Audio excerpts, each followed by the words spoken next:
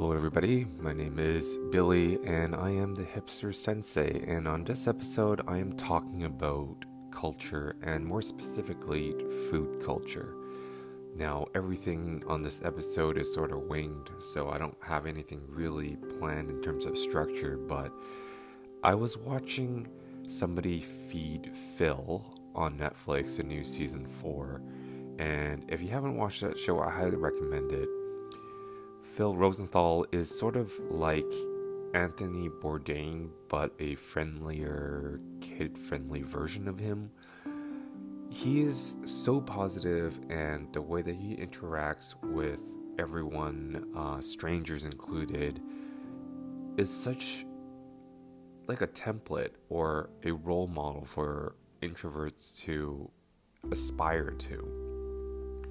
In this episode, in the Singapore episode that he filmed, he talked to this guy named KFC.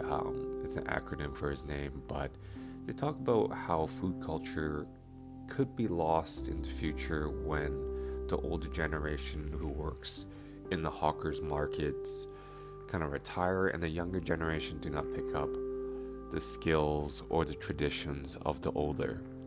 And that made me pretty sad, thinking about some of the more favorite foods that I eat here in Vancouver, and also the stuff that I used to get from my grandma. My grandma used to come to our elementary school, and it was my cousins and I. So my cousin was one grade ahead of me, and then my younger cousin was one grade below me. So when we were in elementary school at lunchtime, my grandma would show up with all these hot lunches. Usually it would come in the form of macaroni and cream of mushroom soup, or in a thermos where there's like fried sticky rice, or lotus leaf sticky rice, like all those type of like hot meals that I was so fortunate to have.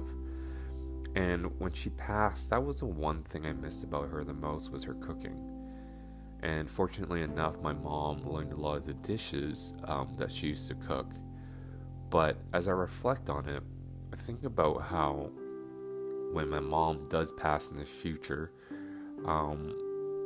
some of those meals will be forgotten unless I take initiatives to learn it.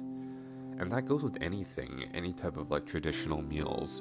So I was kind of brainstorming the idea of whether or not I should make a series with my mom in it and kind of just capture everything that she cooks, so that I have it in the future for myself and maybe for my children to learn from. Because food culture is important. Food creates memories, and memories, like traumatic experiences, in a more positive way, creates positive experiences and memories. So I want to capture that.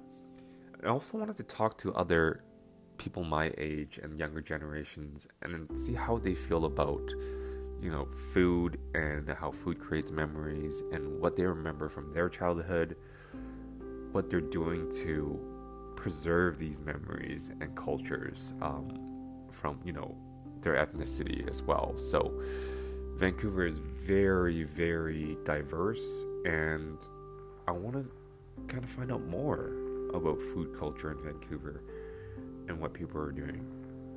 But yeah, that was my thoughts of yesterday. I hope you enjoyed this episode. Make sure you reach out to me if you have any comments on Twitter. My Twitter is @BirryRam, BirryRam.